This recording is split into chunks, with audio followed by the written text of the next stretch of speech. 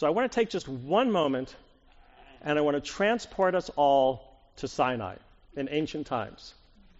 And if you remember your Torah, the Hebrew Scriptures, the Old Testament, the Israelites, they were kvetching, they were complaining. It's hot, we're thirsty, we're hungry, we never should have left Egypt. What's this land of Canaan? Milk and honey, we don't get it. You know what? They didn't agree then, and they're not agreeing now.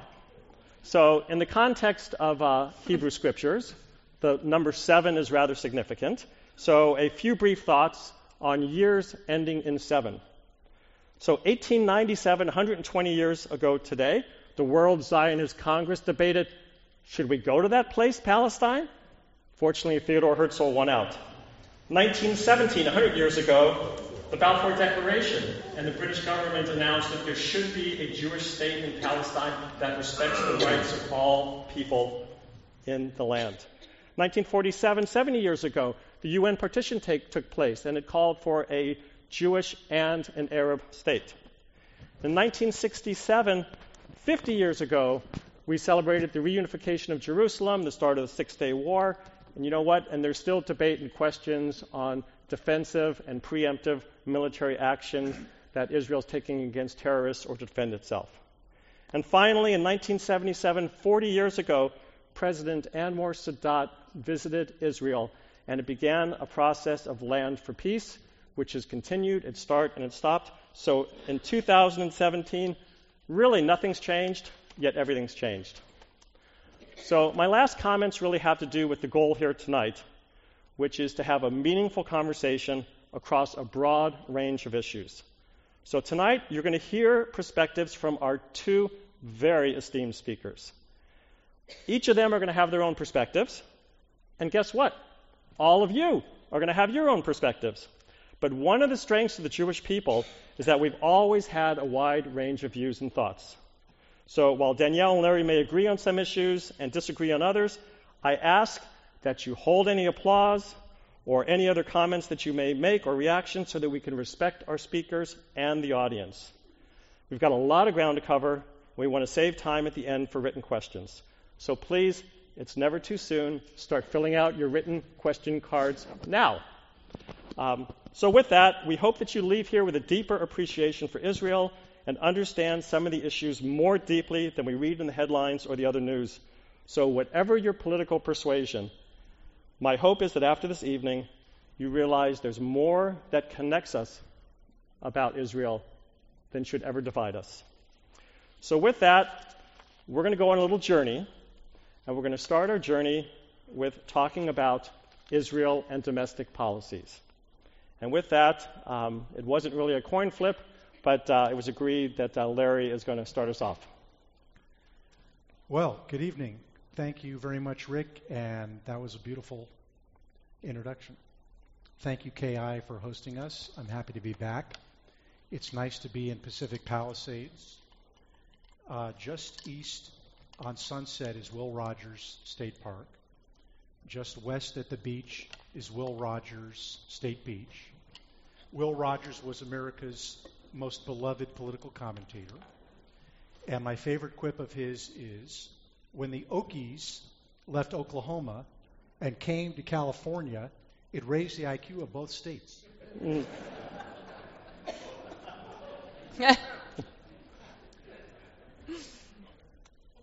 I think tonight is the 8th and final night of Shiva for the Dodgers. Oh. So I want to begin with an area of mostly agreement.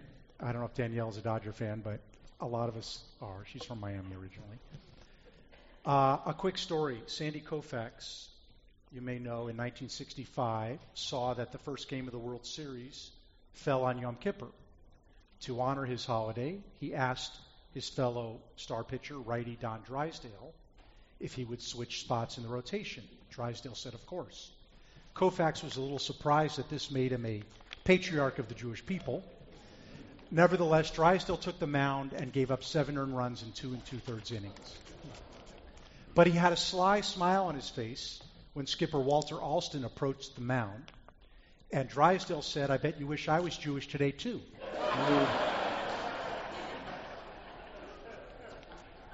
So I don't know that everybody's Jewish here, but I think we get the point. There are 6 million Jews in the United States, but there are tens of millions of Christians who are also passionate about Israel, and without whose support and prayers maybe Israel would not have survived and thrived. I'm very moved by the fact that Israel is the only place in the Middle East where Christians feel safe tonight. So that's on my mind for any guests here who are not Jewish. For many Jews and Christians, Israel refers to a specific tiny land, known as the Holy Land, Eretz Yisrael, the Promised Land. Israel's destiny is found in our text, the only text I'll quote tonight. God said to Abraham, "Go to the land that I will show you. I will make you a great nation. You shall become a blessing. I will bless those who bless you, curse those who curse you, and all the families of the earth will be blessed through you." The Holy Land is the site of our forefathers and mothers, our covenant with God, our kingdom of Israel, site of the holy temples in Jerusalem and twice their destruction, source of diaspora prayer for 2,000 years, and refuge and rescue from persecution as the modern state. Israel guards the religious rights of the three and other great religions. Israel is now home to more than 50% of world Jewry for the first time. Quite a remarkable journey, summarized in the Israeli national anthem. As long as the Jewish spirit is yearning deep in the heart, with eyes turned toward the east, looking toward Zion, then our hope, the 2,000-year-old hope, will not be lost. To be a free people in our land, the land of Zion and Jerusalem. Of course, there's a secular dream of Israel as well. Israeli writer Amos Oz asserted, Zionism is the most healing and healthy idea of the Jewish people in 2,000 years. Early Zionists, be they Orthodox or secular, disagreed on what the Jewish state would look like, but they all agreed that building this state offered relief from an unrelenting lack of acceptance of full political rights. Paul Hilberg's 1961 book, Destruction of European Jewry, noted how some in the early Christian churches in Europe proclaimed, "You have no right to live among us as Jews." Later, many secular rulers proclaimed, "You have no right to live among us." And finally, the Nazis declared, "You have no right to live at all." The word Israel means struggle with God. Nothing was ever meant to come easy, apparently. Israel reflects so many struggles, nuances, distinctions. Isn't that the way we all are inside our own souls as well? We are a disagreeing, difficult people. At least in Israel, there's a promise of sovereignty or control of our own destiny. The two leaders at the founding of modern Israel were David Ben-Gurion and Zev Jabotinsky. Ben-Gurion was from Poland. He was a Jewish nationalist and socialist, founder of Israel's Labor Party, and leader of secular Israel. He was willing to compromise with the religious community to gain their support for independence. Ben-Gurion promoted a new kind of Jew, proud, independent, and living off the land. Essentially, Ben-Gurion was Israel's modern founding father, part George Washington, part Abraham Lincoln. He sought to achieve and then keep statehood and union. Jabotinsky was from Russia, a defender of Jewish ideas and interests and sovereignty. He was the forefather of Begin and Shamir and Arendz and Israel's Likud party of today. He promoted Jewish pride, religious liberty in Russia and then throughout Europe, and he identified with the middle class. He created the Jewish military brigades and the Irgun, which became the beginning of the IDF. He was both a nationalist and a classic liberal, affirming individual liberty and proclaiming every man is a king. He championed the free press, by the way, the rights of minorities, and a free market with a safety net. 57 streets, parks, and squares are named after Jabotinsky, more than any other person in Jewish or Israeli history. So, I conclude by laying out, for further conversation, two internal modern debates seeds were planted long ago. The first is the religious-secular divide. I referenced the deal between Ben-Gurion and Rav Kook, wherein the religious community secured special status over marriage, divorce, conversion, burial, and citizenship. Many Jews, including myself, have moderate views on intermarriage, egalitarian prayer, Sabbath observance. We can talk about that. The second debate is the same one we have in this country: socialism versus free market democratic capitalism. Ben-Gurion, the first prime minister, was a socialist. He proclaimed from class to nation. He returned to his kibbutz at the end of his political career. Israel's current and longest-serving prime minister cut his teeth as a friend of Mitt Romney of Bain Capital and has promoted over many, many years Startup Nation, a successful Israel whose achievements and wealth creation has enabled Israel to become a donor nation with miraculous contributions, humanitarian aid, doctors of Save a Heart in Africa, the chip in your cell phone. I was the director for a brief while of the Israel Cancer Research Fund. Israel's Nobel Prize winners created Gleevec and Doxil and Velcade, cancer therapies which make a big difference in our world today. So I leave it there. Those are the two debates that I think remain. First of all, I want to say thank you so much for having me tonight. I'm so excited to be here, not only because I've been hearing about this community for the last 10 years since I moved to Los Angeles, but because I've been hearing about your amazing rabbi. She has a wonderful reputation in the community.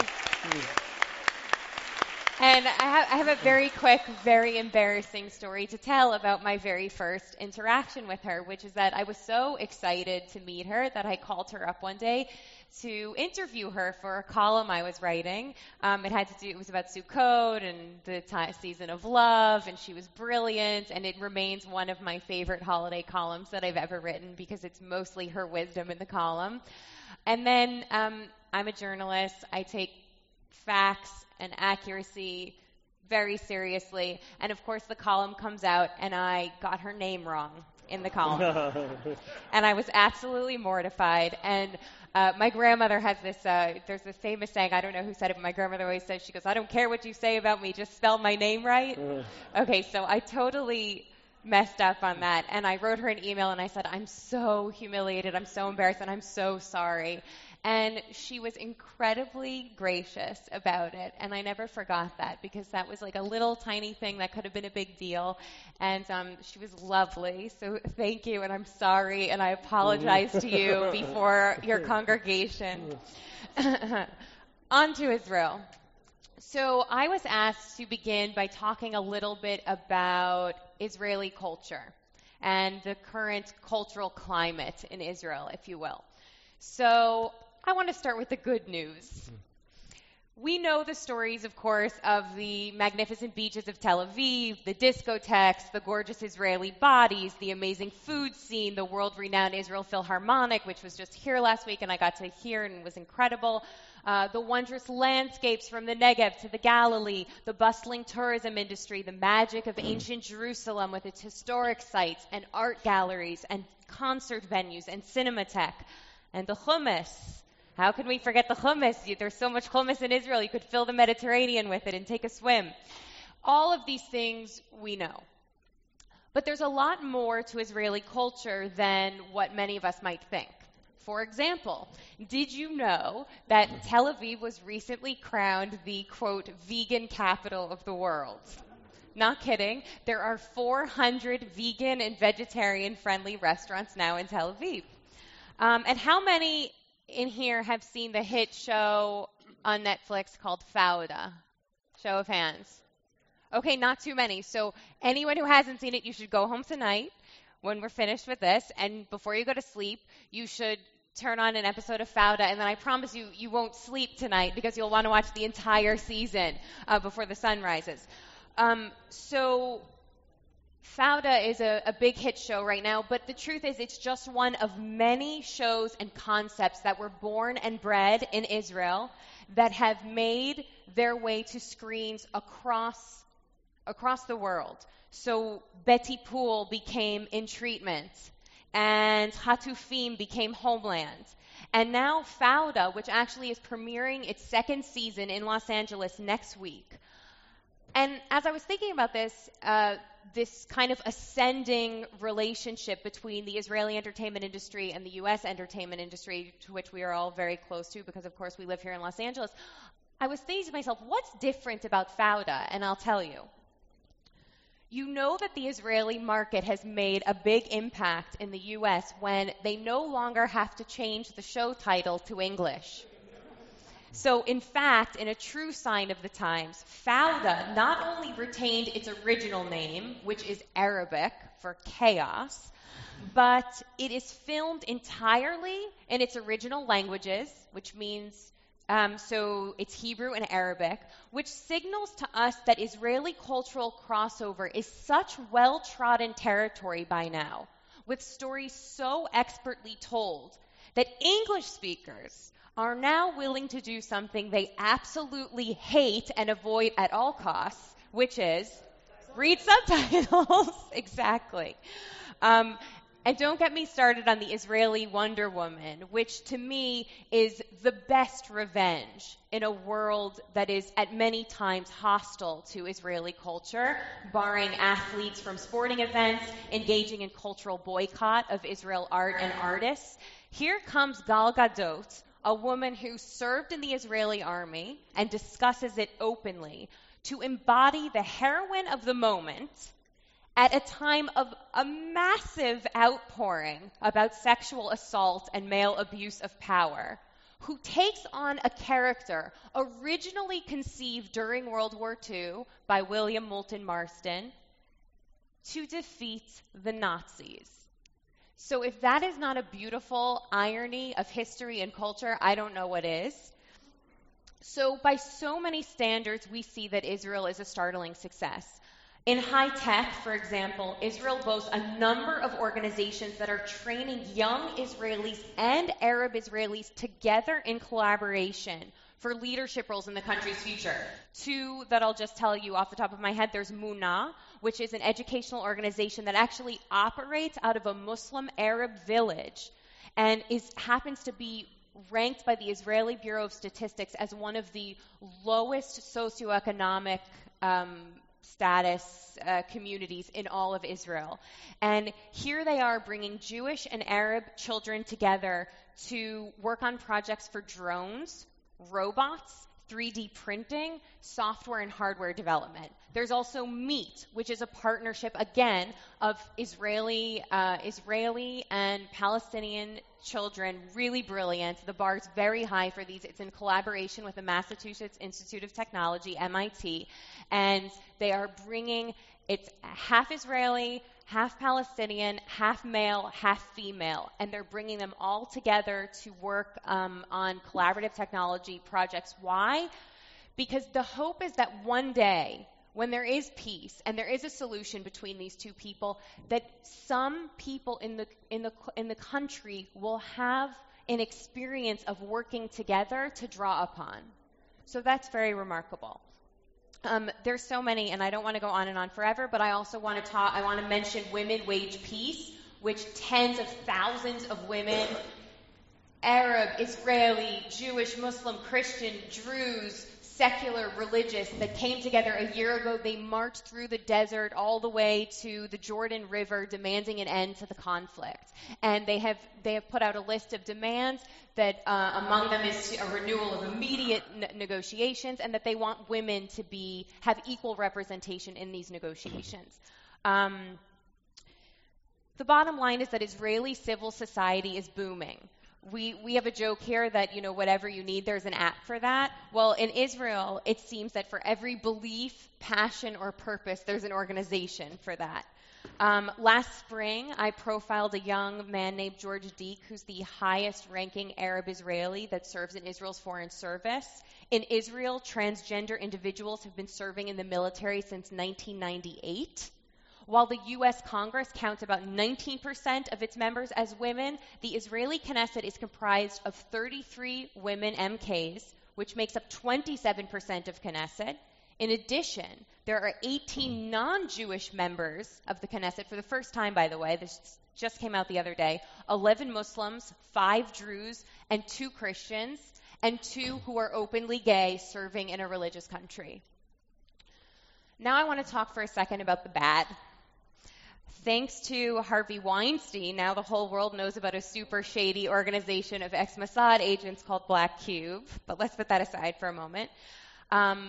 Jerusalem is increasingly becoming a black hat city. There is a tremendous divide between religious and secular, and being in Tel Aviv and being in Jerusalem sometimes feels like being in 2 different countries. Secular Israelis and even secular Jews report feeling unwelcome sometimes in Jerusalem.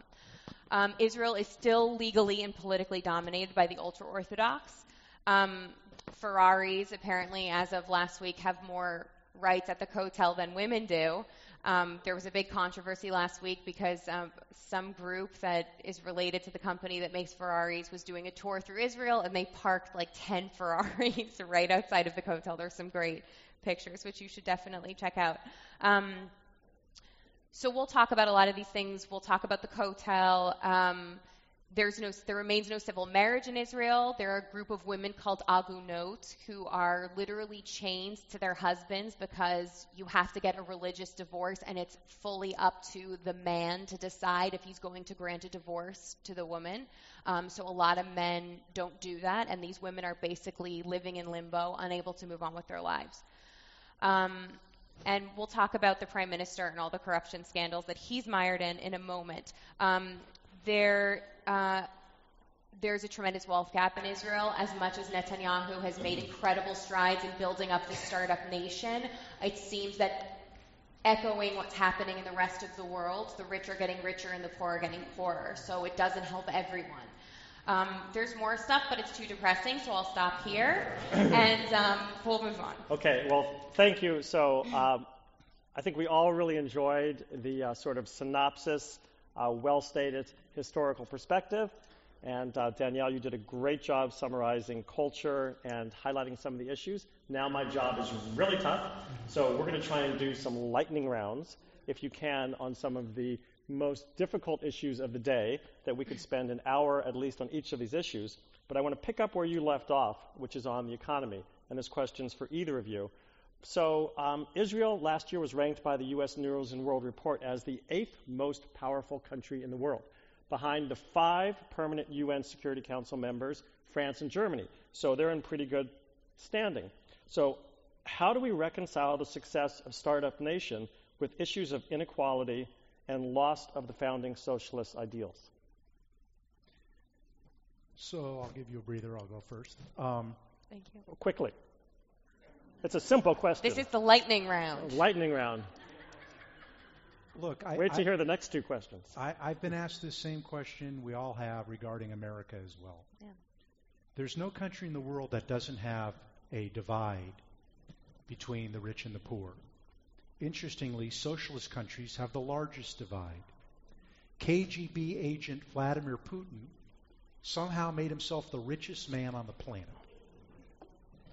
So I work in wealth creation and management, and I'll just bluntly state, democratic capitalism is the best path to create a ladder up for the most number of people. And that includes Israel, and the standard of living has risen. To its great credit, Israel has a safety net. The United States has a safety net. Israel's is actually very robust, their safety net. It's true there's big economic disparity between tech gazillionaires and the average person, a Holocaust survivor, an immigrant from the Arab lands, a new arrival from the former Soviet Union. I would like to just, one paragraph and then I'll close. Rabbi Joseph Lifshitz wrote about how our tradition is rooted in caring for the widow, the poor, and the orphan as a religious obligation on those with means, private charity. We're all familiar with that. But it is not favored in the Jewish tradition to be dependent and poor. It may be unlucky, it may be your status, but it's not favored, it's not honored. Better to disobey the Sabbath than to rely on handouts. So my answer to you is, bravo Israel for being startup nation and creating wealth, and bravo Israel for having a safety net. And I would simply ask every country in the world, what do you want to do about the disparity in wealth between rich and poor? That's not uniquely Israeli.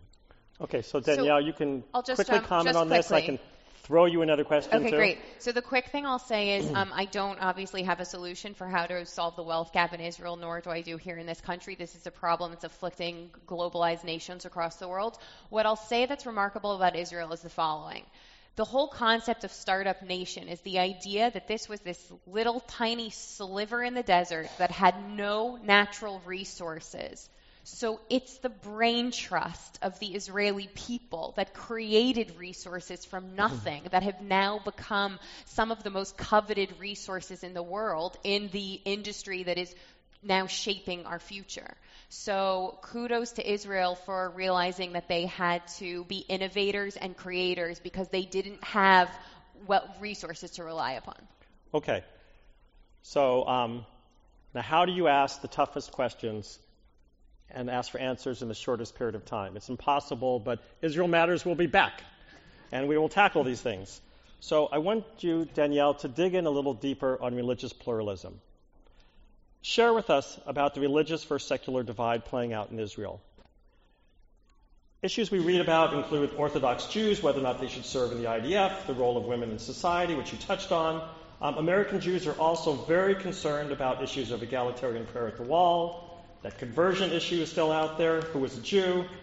So what's the outlook for religious pluralism in Israel? Right now, not good. Not good, is the truth. I mean, I think you're seeing some innovation that's happening on a very small level where you're seeing kind of like startup communities religiously. So there's little things that are starting to percolate. But you just had a couple days ago, Natan Sharansky spoke before a committee and said, look, you put us on a 6-month, wait and see. They took like a rest period from dealing with the wall issue and creating this egalitarian prayer space. And so now it's been, 6 months since June, and Sharansky's saying like, okay, like it's time, like no, we have to do something about this.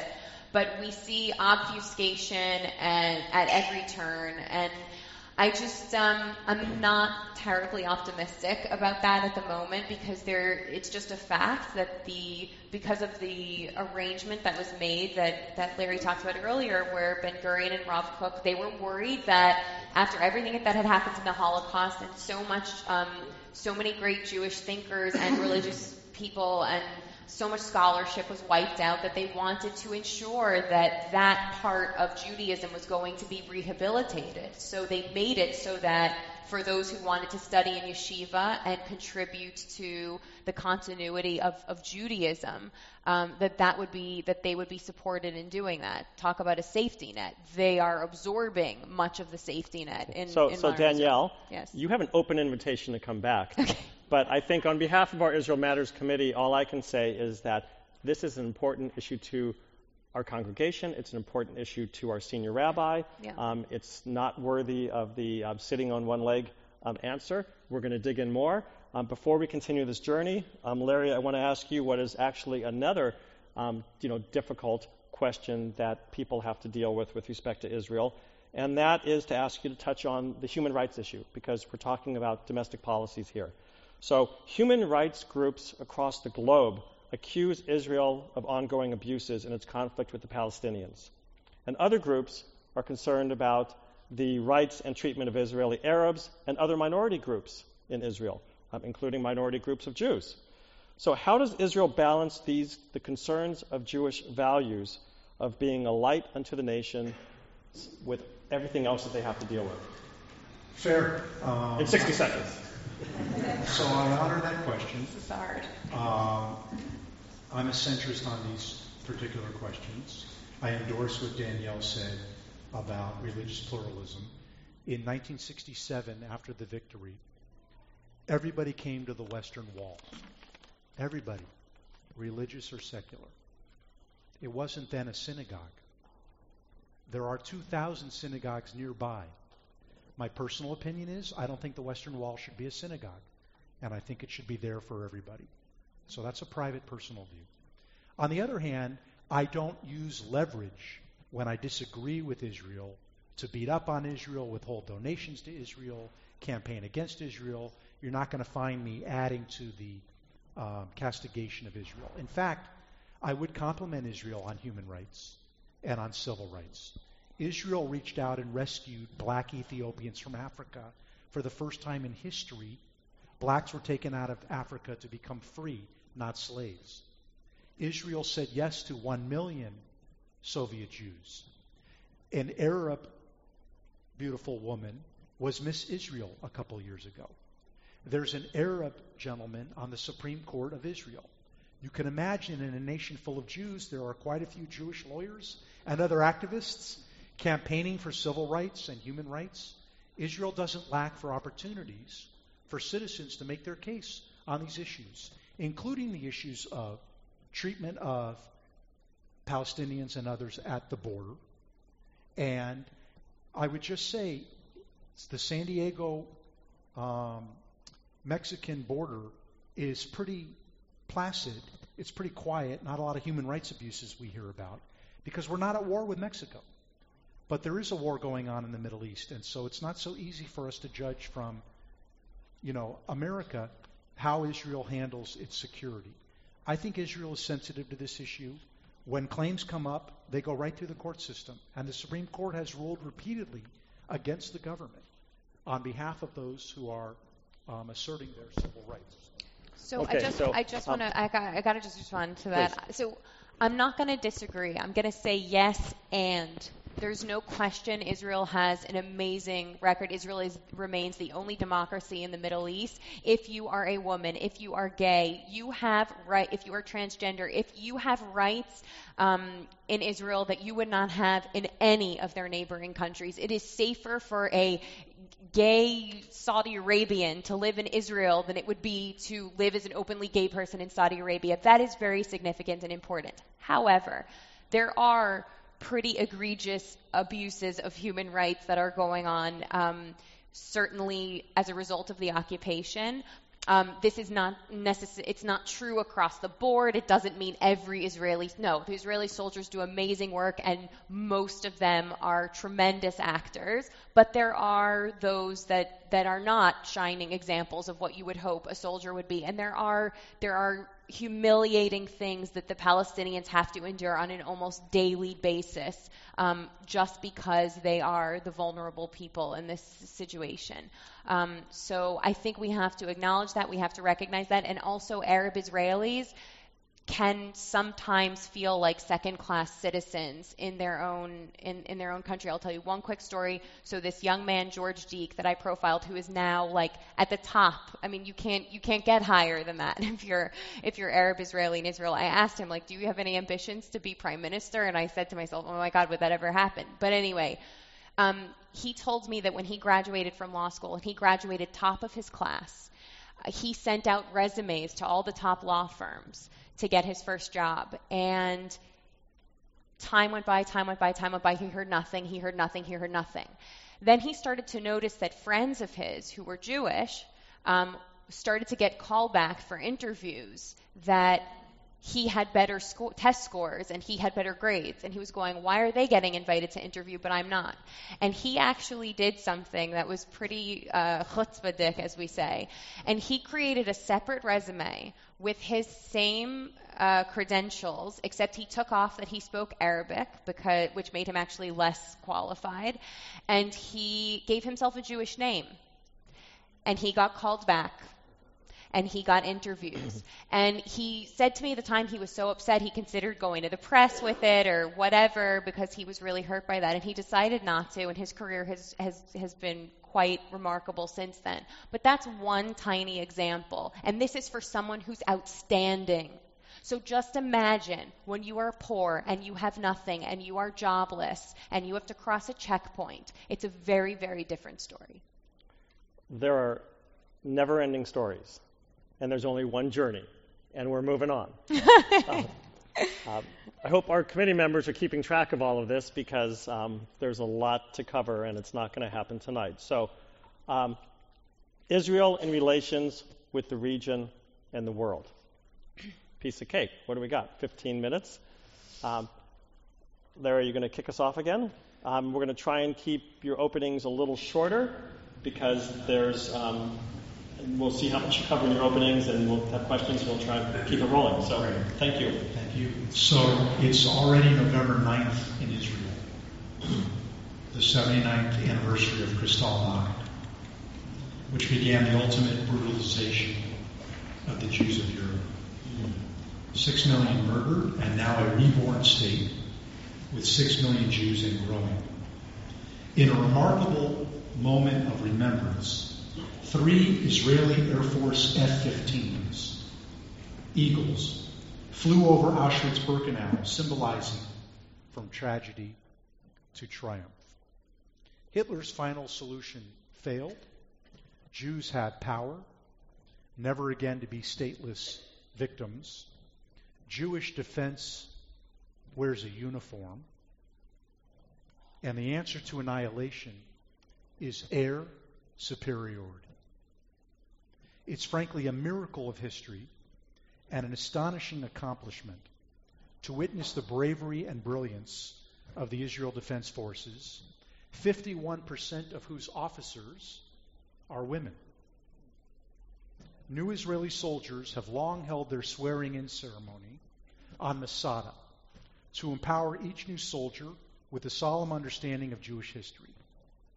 Each is given a Hebrew Bible and their gun, and they proclaim together, Masada will not fall again.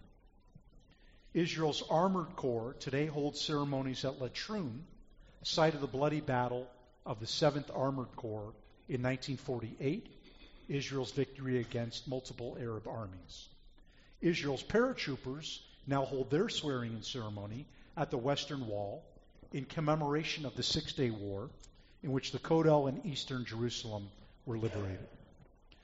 The Jewish world, on the eve of the 67 war, held its breath during the nerve-wracking weeks until Israel's lightning victory, securing its survival and attracting global Jewish admiration.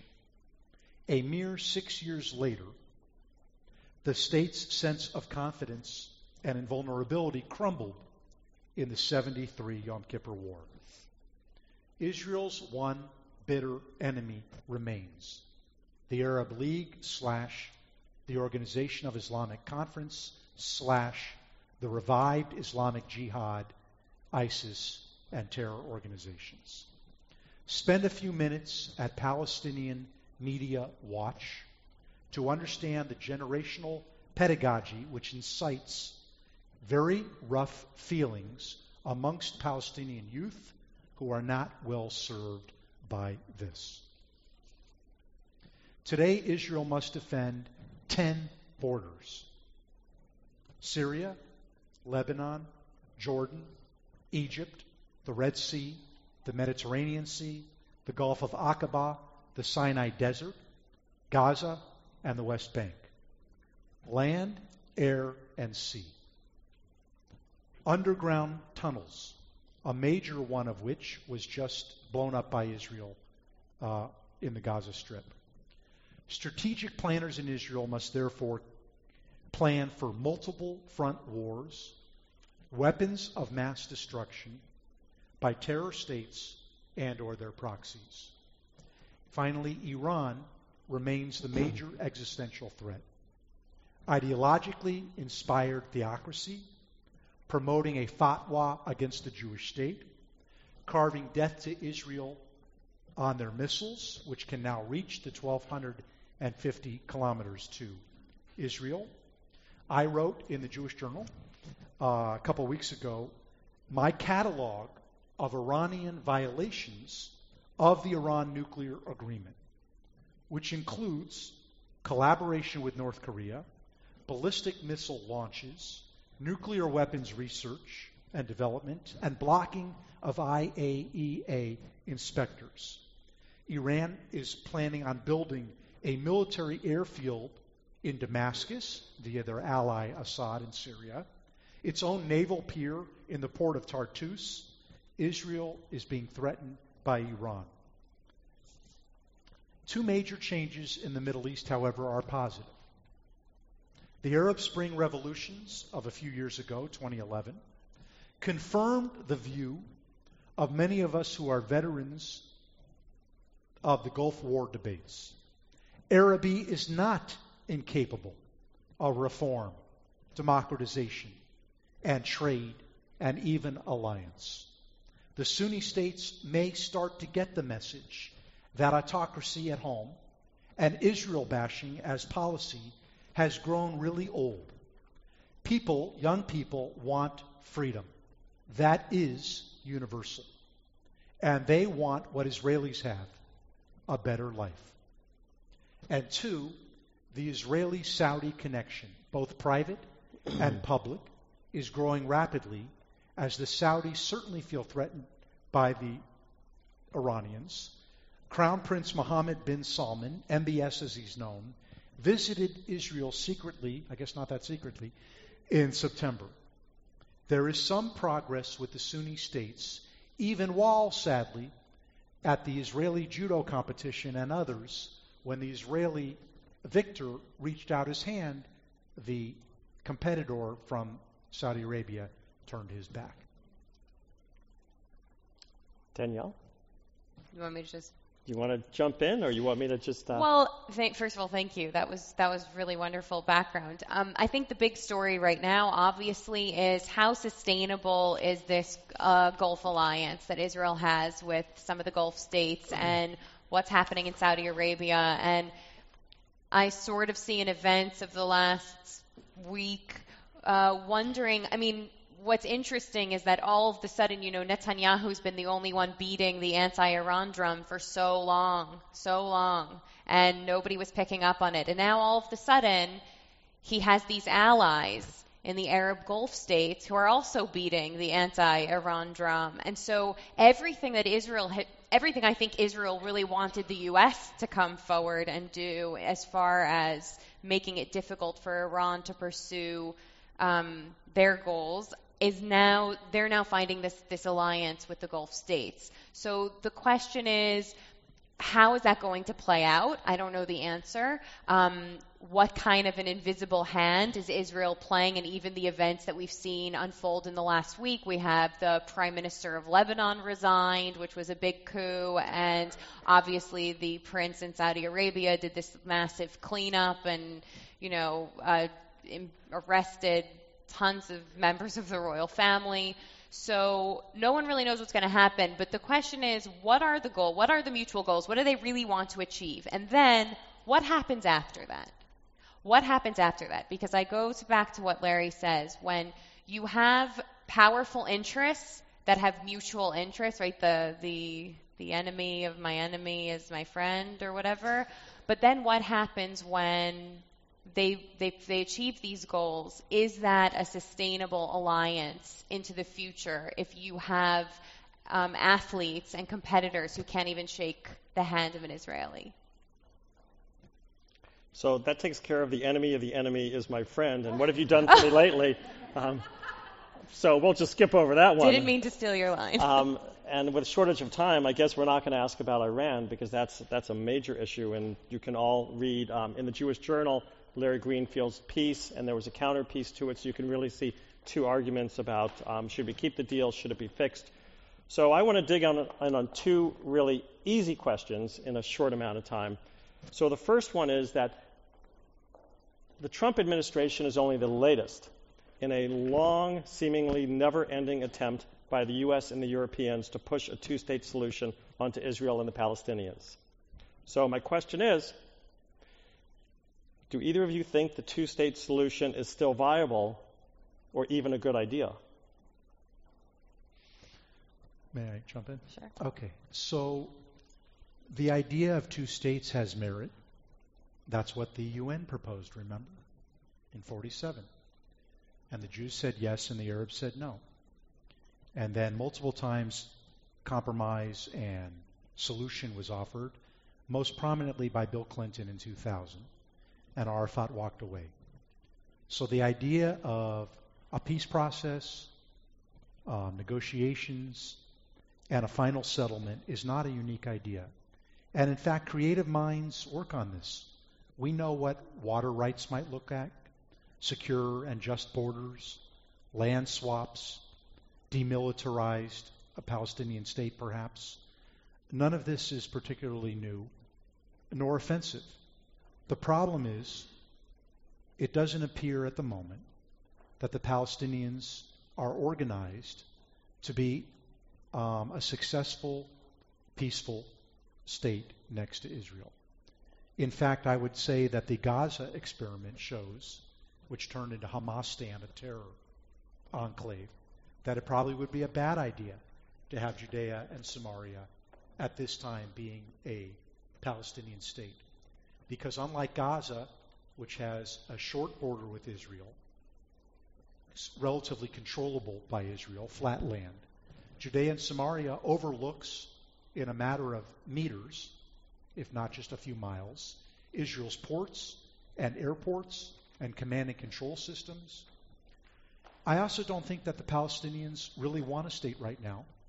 I don't imagine that that state would be fair to women or to gays or have civil rights and human rights. It would be another Islamic, non-democratic state. At this time, therefore, I don't suppose most Israelis or most Americans endorse now, tomorrow, a Palestinian state. The idea has merit. I think it would have to be earned. So I think there is no solution but a two-state solution, putting aside the demographic issue and how that would impact the future of Israel. If it were to be a one-state solution, you either have Israel becoming a fully apartheid state, or you're gonna get outvoted in your own government. So the question now, obviously, the facts on the ground suggest that this is not an ideal time for a solution. But I think that we have to be bold on this, and I think we have to continue to push Israeli leaders to negotiate. I'm not, the big story that we haven't talked about at all is that, you have a prime minister in Israel right now who's the longest serving prime minister and who is mired in so many corruption scandals right now that a lot of people have lost faith in his ability to actually get things done, because he has to, all the people around him, his ministers are getting implicated. So it's a really challenging time, but I think that we have to continue to press for a two-state solution, because when you have a people that says they are a people and they want a state, that needs to be honored. Like, to me, that's the bottom line. It's not up to us to say you don't get to have a state. If the Palestinian people have decided, whenever they decided, that they are a people and they want a state, they have a right to have a state. I wouldn't deny that's them, and I wouldn't deny it to anyone else. So a little back and forth, if we may. Go ahead. So I'm a big fan of national liberation movements. I think the Kurds deserve a state. I think Tibet deserves a state. The Pakistanis deserve a state. The Indians have a state. There's lots of movements. The Palestinians are actually not the largest of hoped-for national liberation movements or states. Israel made withdrawal after withdrawal, compromise after compromise. It was not reciprocated. The PLO charter still exists. Things actually have gotten worse. The PA has now made reconciliation with Hamas out of Gaza. I don't think we need another Muslim majority tyranny state, a terror state. That, by the way, Iran is now friends with Hamas, even though Shiites and Sunnis normally wouldn't get along. I don't think the Palestinian statehood claim rises to the level of the Tibetans, who are peace-loving, who don't have a charter which calls for the destruction of China on its border. So I disagree with that wholeheartedly. But I also reject the idea that because it hasn't worked in the past, it can't work in the future. Like, the nature of progress and the nature of humanity evolving is the fact that we've sometimes messed up, we haven't gotten it right, we try again and we do better. I mean, God knows there are things in this country that we're learning every day. We have to improve and we have to work to make better. That's the nature of being a human being. That's the nature of civilization and society. So, yes, I agree with you. There have been many deals, and if the political will was there, I mean, I think for a long time they thought they weren't taking Israel seriously. They were hoping still that maybe Israel was just going to disappear. I think it's clear now. You're seeing that by these alliances with the Gulf states. I think it's clear now to the Palestinians that Israel is not going anywhere. So your wishful thinking needs to go out the door. We're not going anywhere. It's not disappearing. And I think they have to, but I also think, Netanyahu has not shown himself to be a leader whose primary interest is in creating a solution to the conflict. So when you have the leader of Israel who has not done very much at all to assert himself in that direction, what else is going to happen? And not only that, but a couple weeks ago, Prince Turki Al Faisal of Saudi Arabia came to Los Angeles and spoke during a Middle East forum. I think it was the Israel Policy Forum. And he was saying, look, there's a lot of goodwill towards this right now, and you have a lot of Arab states that want to come to the table, that will help facilitate this effort. He said, look, let's go back to the Arab Peace Initiative. We can negotiate everything. Everything is negotiable, but the will is there, the desire is there. So this is what we're hearing. I mean, we've never heard this before. When in your lifetime did you hear of a prince of Saudi Arabia coming to a synagogue in Los Angeles to talk about making peace between Israel and the Palestinians? So for everything in the past that hasn't worked out, there are new things. Like, we're in a new world today, and we need to go forward, and we need to build bridges. So I think that you both have done an excellent job articulating the conundrum. I don't want to pin hope and despair on the two of you because that's unfair, but I will pin that on the current situation for peace in the Middle East. It's American characteristic to be hopeful, yet there's reason for despair as well. So I'd like to ask one more question in this area. We need to move on. I want to encourage people, if you have questions, if you want to write them down, please do so. We can get them picked up. Rebecca's back here. I know we're running late because we got late started. Dana or others, she's got a basket right there. This is a tough question. Really want a short answer. You're killing us. So on the region in the world, there's one other thing I want to ask about because I promised people in those emails that we were going to tackle the tough issues, right? So what about the charges that Israel uses disproportionate military responses or preemptive military strikes against terrorist targets? Israel's always getting creamed in the press by the actions that it takes. Well, first of all, Israel's always getting creamed in the press because there is a lot of anti-Semitism and anti-Zionism that remains in the world. So Israel is held to an unfair double standard in almost every single thing it does. Now, that doesn't mean that it doesn't sometimes use. Now, the question of exaggerated force is an interesting question, right? Because you don't have two sides that have equal weaponry, equal capabilities, equal armies. So, of course, it's going to be disproportionate because one has an established and one of the world's best, most competent militaries where every single citizen of the country is conscripted into the service, and this is part of the national culture. So, of course, it's going to be uneven.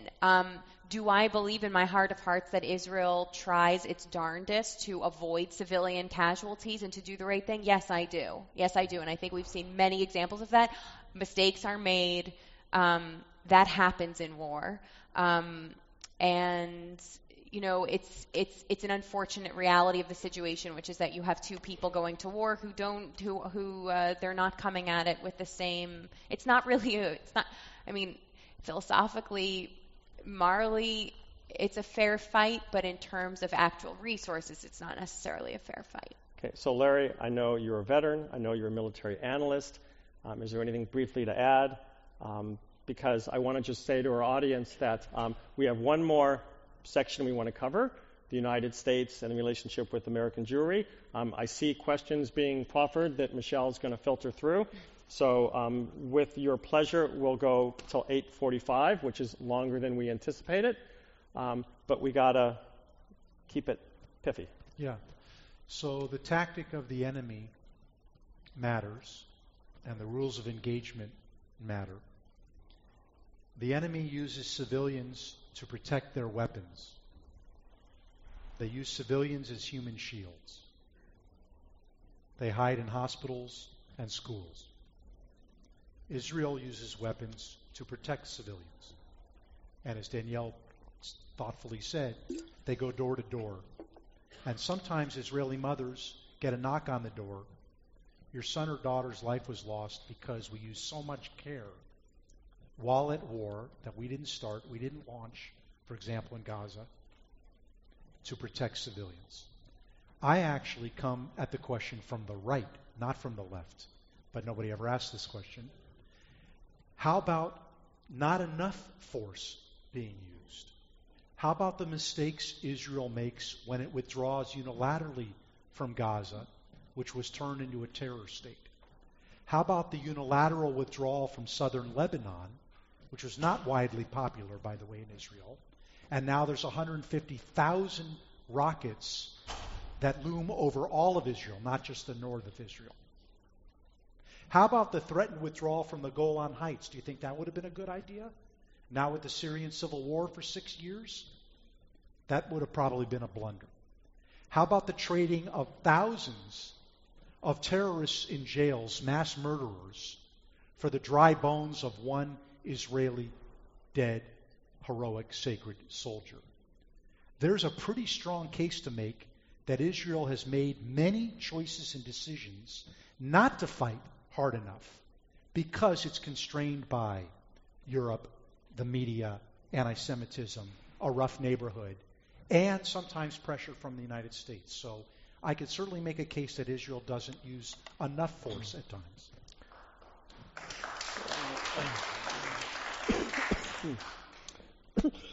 Excuse me.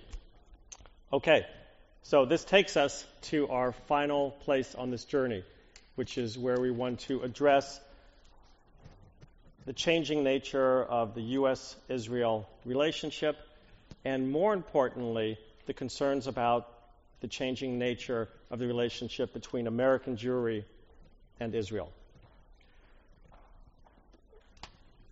What's the question? So I got questions, or if you have some comments you want to make. I mean, I think that one of the big things that we want to really talk about is the collapse of historical bipartisanship. And I think another important question, which was brought to me, has to do with how can American Jews who love and support Israel but have a strong disagreement with the current government of Israel, how do they reconcile those and how do they best support Israel? That's what democracy is, by the way. Like, we're citizens of a democracy, so we're citizens of the United States, and I often have criticisms of my government, and I feel completely comfortable airing those criticisms. I don't know why there's this new thing in the Jewish community where, like, we have a lot of red lines all of a sudden. There are all these conversations we cannot have. There are all these ways we cannot talk to each other. I'm actually moderating a panel on Sunday for the Federation GA that's taking place, and I'm doing the political panel. So I'm interviewing a journalist from the New York Times and the LA Times and Politico. And when I had my early conference call with the organizers of the GA to discuss the content of the panel, there was a lot of concern, like, let's not offend Trump too much, and let's not do this, and let's not do that, and oh, maybe we don't want to talk about white nationalism so much, but we should talk about the rising threat to Jews in America and things like that. So I'm really concerned that, like, we've lost the ability to have civil discourse with one another. You should be able to criticize. That's what being an informed citizen is. And even though we may not all be citizens of Israel, we are the people Israel, and this is our homeland. So I think as long as it's constructive and it's with love and it's with a goal in mind of improving the circumstances, then I think that criticism is absolutely essential. And I'm a journalist, and to me the role of a journalist is always to hold power to account. So I don't care who's in power. Anyone in power should be looked at and investigated ruthlessly. So I don't see why Israel should be any exception to that. I think the more talking, the better. I'm afraid that we're not doing enough talking, and we're not doing enough nuanced talking. We have opinions, and okay. that. So Larry, I know that you have some thoughts on the bipartisanship issue and the fact that Israel is becoming a left-right divide in America. Would you like to share a couple thoughts on that? Sure. Well, first of all, I endorse everything you just said about being able to talk and agree and disagree and challenge those in power. Absolutely. There is this incredibly rich bipartisan tradition in the United States, almost a love affair with Israel, long before it was a reborn state. The settlers to colonial America said, "We are founding here a new Zion." They were Zionists. Their names were from the Bible. They adopted the liberation from Egypt as a potential logo and motto of the United States. Jefferson and Adams and Franklin thought that should be the logo, is crossing the Red Sea. The Restorationists, a very long tradition of Christians and others in the United States, believed in a restored Jewish people to their ancient homeland. Every American president touted the moral. That's not true, though. Eisenhower, Reagan, there was a real switch. Like Dennis Ross wrote an amazing book about this, about the switch in U.S. policy towards Israel. It wasn't always true that U.S. was friendly to Israel. There was a switch in the middle of the Reagan administration when there was the bombing of the embassy in Lebanon, and then all of a sudden Israel was seen more as a partner as opposed to a problem, whereas vice versa was true previously. Eisenhower was one of the most unfriendly presidents to Israel in history. So I have his quotes here. Quote him away, but the policies speak for themselves. So she's referring to the Suez Crisis, and to his credit, Eisenhower said later in the 60s, "The biggest mistake I made in my entire military or political career was not siding with Israel in 1956. But I stipulate there have been moments, even though I can give you quotes from every president, even Jimmy Carter, had nice quotes about the bond of brotherhood, the moral, military, trade, economic, friendship, alliance between the United States and Israel. There have been bumps in the road. The biggest bump in the road of all, I believe, was President Obama's bump in the road. And I won't go chapter and verse, I promise you I can.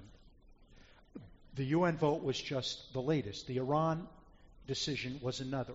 There was a tactical decision made by Barack Obama that he wasn't going to ally anymore with Christians and Republicans and mainstream thought. He had a different idea called linkage. He thought he could solve the problems of the Middle East by orienting our policy toward the Shiite Islamic Republic of Iran and not so much toward Israel and the Sunni states. And he did a lot of stuff that a lot of people didn't like. We don't have to go into that right now. It has been a pretty rich and beautiful bipartisan tradition. Truman is the one who said, "I had faith in Israel before it was established. I have faith in it now." The United States was the first nation to recognize the new Jewish state 11 minutes after its proclamation. The most honored American president in Israel is another Democrat, John F. Kennedy. there really was a bipartisan tradition. Labor unions in our country were pro-Israel. Martin Luther King Jr. was very pro-Israel, and he shut down some elements in the 60s already in the black community of hostility to Jews in the Jewish state. Something very bad has happened. It's most best described, I wrote, here we go. Dr. Robert Wistrick, one of the foremost scholars of anti-Semitism in Israel, in his 29th book called From Ambivalence to Betrayal, The Left, the Jews, and Israel. It's a deeply instructive study. If you're taking notes, take a look at that book. More readily available to everybody is Josh Moravtic, a fellow in Washington, D.C. He wrote, Making David into Goliath, How the World Turned About Israel. He makes a quick thesis. The Six-Day War of 67 turned Israel from victim to victor, less sympathetic in an era of decolonial and anti-Western movements. As Jesse Jackson put it, the rest against the West. Israel is seen by some on the left as white, as colonialist, as nationalist, as religious, and capitalist. Not real popular on today's college campuses. I think you'll agree. 67. You want to stop there? Well, I actually want to. I do, and I want to use college campuses as a kickoff. Yep. Because I want to ask one question, and then I have some great questions we're going to move to. And I get to ask this question because Dan and I have 3 kids on separate college campuses. Fortunately, they all have thriving Jewish populations. But recently I heard Professor Alan Dershowitz speak, he is a proud Democrat, a avowed liberal, and a strong supporter of Israel. And he stated that the goal of BDS supporters is not to pass and win resolutions. It's to poison the minds of future leaders. So BDS is losing all the battles in legislatures and on campus, but it's winning the wars. So what can be done with respect to the battle to delegitimize Israel and to affect what's going on with the next generation and younger minds?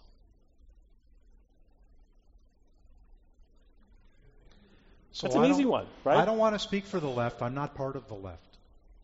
There are wonderful liberal, even left Jews who are very pro-Israel. And they've got a lot on their plate. It's not fun for them. At the Dyke March in Chicago, the Jews were kicked out.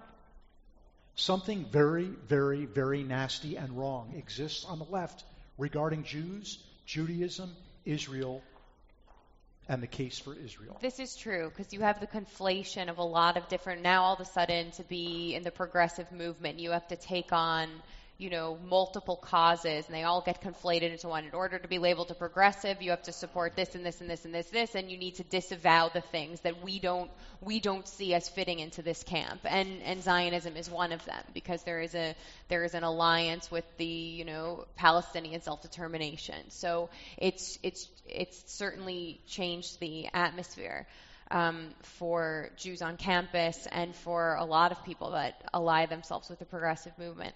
I don't have the answer to that except to say that the best way to counteract what's happening on college campuses from the perspective of the Jewish community is to raise Jewish kids and to educate your children Jewishly and to bring them to Israel and to implant the seeds for them, to educate them, to show them what loving Israel and being in a relationship with Israel is.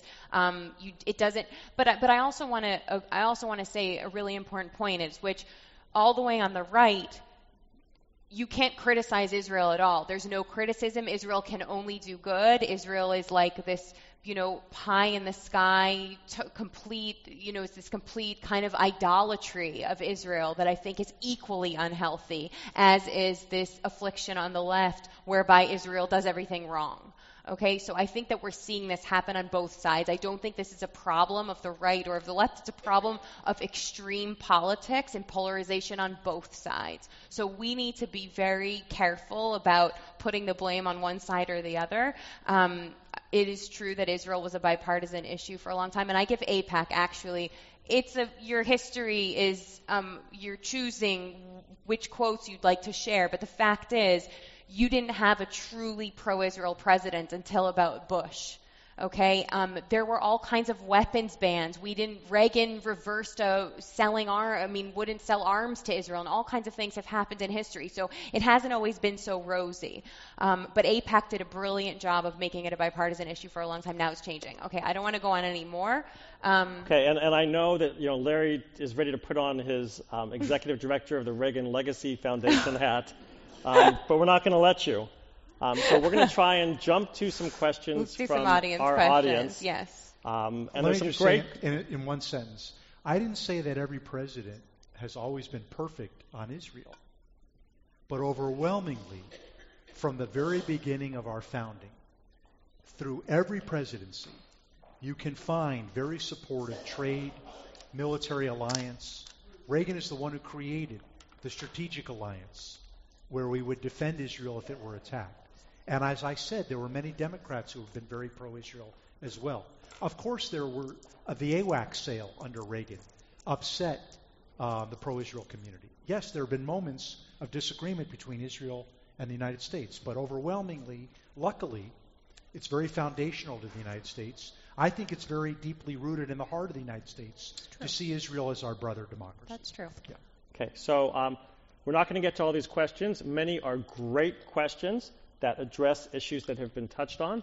One issue that was not touched on directly is that we haven't yet addressed the settlement issue. Additional settlements began early on. How do we proceed with Israel's continuing? And I will say that I read today, I think there was 240 building permits in a Gilo, which the article referred to as East Jerusalem. It's really a major settlement block outside of Jerusalem, and some Arab neighborhoods. 240 building permits is a very small tract development in Southern California. Settlement issues. So, first of all, most people don't realize how complex the settlement issue is. For example, do most people in this room know that the Jewish quarter in East Jerusalem is technically a settlement, right? We don't think of it as a settlement, but technically it is. So one of the things we have to do in the conversation on settlements is we really have to know what we're talking about, because there are settlements that have been around forever and ever and ever that are not as problematic, and then there are some of the new ones that are strategically developed to make it difficult to have a potential future contiguous Palestinian state. Then there's the idea that they're doing all of these settlements so that they have something to swap, etc. So the settlement is a very complicated issue, and we don't have time to get into all the details of it now. Some of it is ugly and not nice, and some of the settler behavior is ugly and not nice. But then there are a lot of settlements that have been functioning beautifully for many years and are integrated into the landscape, including the Jewish quarter. So we have to be careful when we use settlements to just blanket talk about all the settlements, because they're different. I appreciate that answer. When American veteran Taylor Force was murdered, the murderers shouted, "Settler, settler." So at one level, we're all settlers. And people in Jerusalem and Tel Aviv are called settlers too. When the UN passed the awful Resolution 2334, which the United States did not oppose, it singled out Israeli communities built post-1967 in the disputed territories as the settlement enterprise. So look where we've gone. Eugene Rostow, the key scholar and author of Resolution 242, organized that the disputed territories would have to come to resolution through compromise and negotiation with secure and just borders. All of a sudden that became occupation, which became illegal settlements, which became apartheid.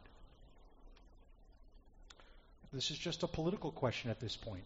I don't think there's a legal international law objection that it gives merit to settlement policy. By the way, Bibi Netanyahu stopped for 1 year any settlements when everybody threw a fit because Israel was building second-story bathrooms in apartments in Jerusalem, as you noted.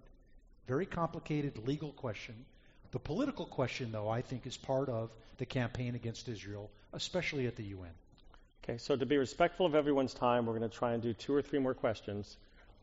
The questions run the gamut. Where is Jordan in this? The 1947 UN mandate. Excuse me for a second, but I just want to appreciate what you said, and I also want to suggest that you do something like this with your children and your teens, because that would be, not us obviously, something more engaging and age appropriate, but to have conversations about Israel and for them to talk about it, I think would be a wonderful thing. Can you join our committee? Anytime. Larry, you can too. Can I be a member too? Okay. So this is humbling. This is terrific. Sorry? Or maybe posting the answers online. That would be quite the blog. Danielle does write the Hollywood Jew blog. So I don't know if we can go different directions, but what I'm going to do is very tech savvy of us to do here's what we're going to do. Postscript online. I'm going to take a moment. I'm going to mention a few of the issues. We're going to let Danielle and Larry close it out with a couple minutes to either touch on any of these issues or to share any other closing thoughts. We don't want the cookies to get cold. So with that, so there was a question on Jordan, which is an interesting one, because where's King Abdullah in all of this? And a place for the Palestinians in Jordan. It seems that Israel's economy is flourishing, but its politics are a standstill. Is there a hope for movement politically in Israel? Can we explain Hashomer Hatzair movement, which I don't know what it is. Hashomer Hatzair, that's started in Greece. The youth nationalist, socialist camp movement, right? Am I right? The status of Ethiopian Jews, which is a huge success while also having been a challenge integrating an ethnic minority into Israel. And I promise not to try and comment on any of these throughout the evening. Dana, am I doing okay? Thank you. We talked about the settlements. Are Jewish progressives who castigate Israel for humiliating Palestinians and using disproportionate force true Zionists, or are they self-hating Jews and anti-Semites? Is it appropriate for American Jews to publicly criticize Israel, its policies, and its leaders? I think we talked about that. And then there was a question regarding Trump and his visit to Israel, and seemingly a friend to Israel and well liked by Israel. Oh my God, how did we not talk about Trump? Wow, it's a miracle. We talked about Saudi Arabia. There was a follow-up question there. When will Israel go from sympathetic underdog to dominant bully? And finally, the one question that we didn't address, which always gets asked, and it's here. Why is Israel's PR so bad? So with that, I turn it over to you. Danielle, you get the closing word. So Larry, we're going to try and keep it to 2 minutes. We're going to wrap this up. We're going to bring it home. We're counting. So regarding Jordan, because everyone has to go home and watch Fauda tonight. Good idea. So regarding Jordan, I led a delegation to Jordan to Amman. It was the most interesting moment I ever had in the Middle East, where I've been 30 times. We were with the defense establishment of Jordan, and there's a red phone, literally a red phone. And in the middle of our meeting and consultations, the phone rings. And the Jordanian defense minister's face turns white. They are on pins and needles. They've been a miraculous ally of Israel, a great friend of the United States. They're really threatened. And as a state next to Israel, just to its east, they are a buffer and a border. But it is just really true that we maybe don't always appreciate how complicated, how dangerous the Middle East is. It's a very, very tough neighborhood. That doesn't mean that we're not allowed to criticize. There were a couple of questions there about speaking your voice and calling out your concerns or complaints. Danielle said something about Republicans seem unified about Israel and nary a challenging word. I offered a few tonight. I don't think they've been tough enough in some instances. I think they were unilaterally withdrawing maybe when they shouldn't have yet. I'm going to close with this. Oh, and regarding Trump, yet to see. Obviously, good body language, friendship between Bibi Netanyahu and President Trump. That's personal. He did say he moved the U.S. Embassy to Jerusalem. That hasn't been done yet. They're having a whole debate about that. Right. And also, I heard that Jason Greenblatt has been there like almost nonstop, and he's very seriously going back and forth between the two sides, trying. So apparently, there's stuff going on. The art of the deal maker is trying to make the biggest deal. I have a few books to recommend. I don't know if anyone's taking notes, but for the record, if this was taped or videotaped. We mentioned Startup Nation, a great book about the economy, along with Israel 21C, a website to follow Israel's superb technological innovation. One of the founders and contributors, Jonathan, are you still here? Yeah. I need to call out Jonathan Baruch for doing amazing work. Kudos to you. And I'm going to... And I have to interrupt for one other second for a commercial, which is super important because we talked about youth. So Israel has taken hundreds of people and hundreds of youth to Israel on family trips. There is another KI family trip that's going this summer. There's an information session, I think, next week. November 14th. As a young man, when I spoke in synagogues, I said, if you want your children to grow up and have a strong Jewish identity, your children or your grandchildren, send them to Israel. So I hope that some of the members here will consider joining that trip. I'm sorry, back to Larry. No problem.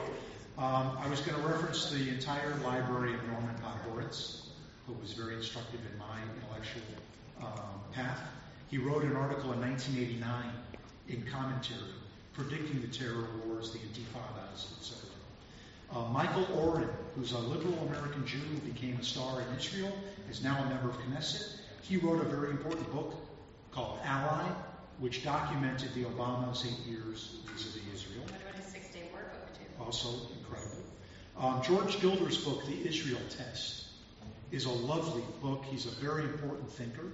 He basically said you can judge nations of the world by how they treat Israel, with all of its flaws. Carolyn Glick from the right is an important thinker, major writer and blogger. She's a critic of the two-state solution and the Oslo peace process. She wrote a book called The One-State Solution. Ken Levin's book, The Oslo Syndrome, is the best he's a Harvard-trained psychologist, the best profile of how Israel dealt with sort of a history of oppression and attack and persecution. Ruth Weiss is an elegant Jewish woman scholar. She's written a book called Jewish Power, about how Israel handles being the first Jewish community to have weapons and an army in 2,000 years. Anything you can read by Dori Gold, who's a definitive scholar of both the Saudis and the UN and the incredible history of Jerusalem, and he's the president of the Jerusalem Center for Public Affairs. And finally, the writings of Danielle Barron, David Suissa, and even on occasion yours truly in the Jewish Church. I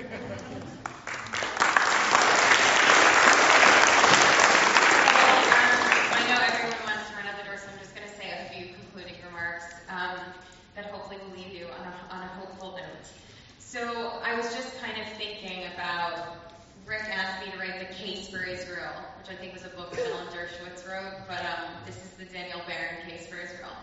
So Israel is the embodiment of a spiritual and historic destiny that the Jewish people should not just be a nation, but a light among the nations.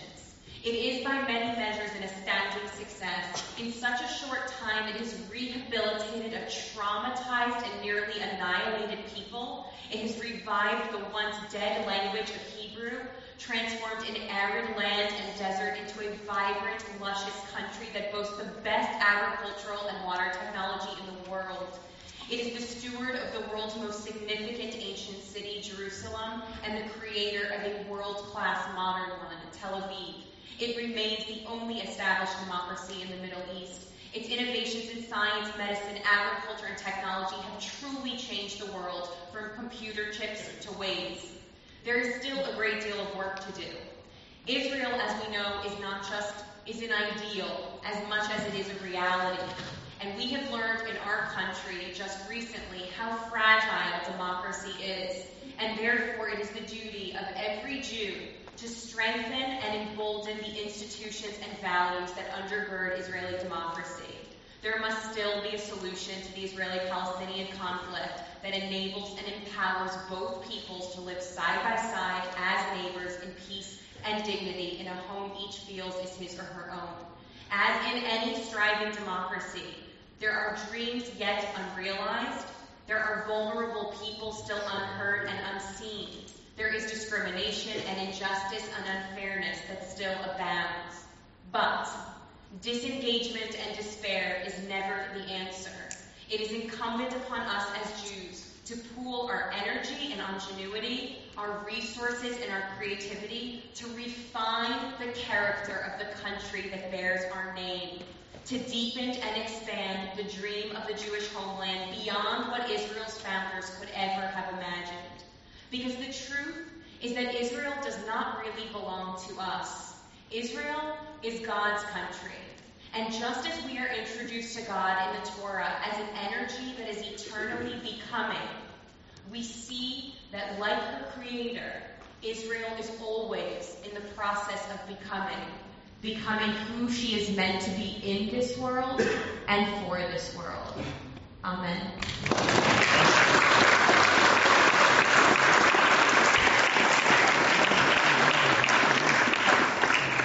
So, first I'm thanking Danielle and Larry.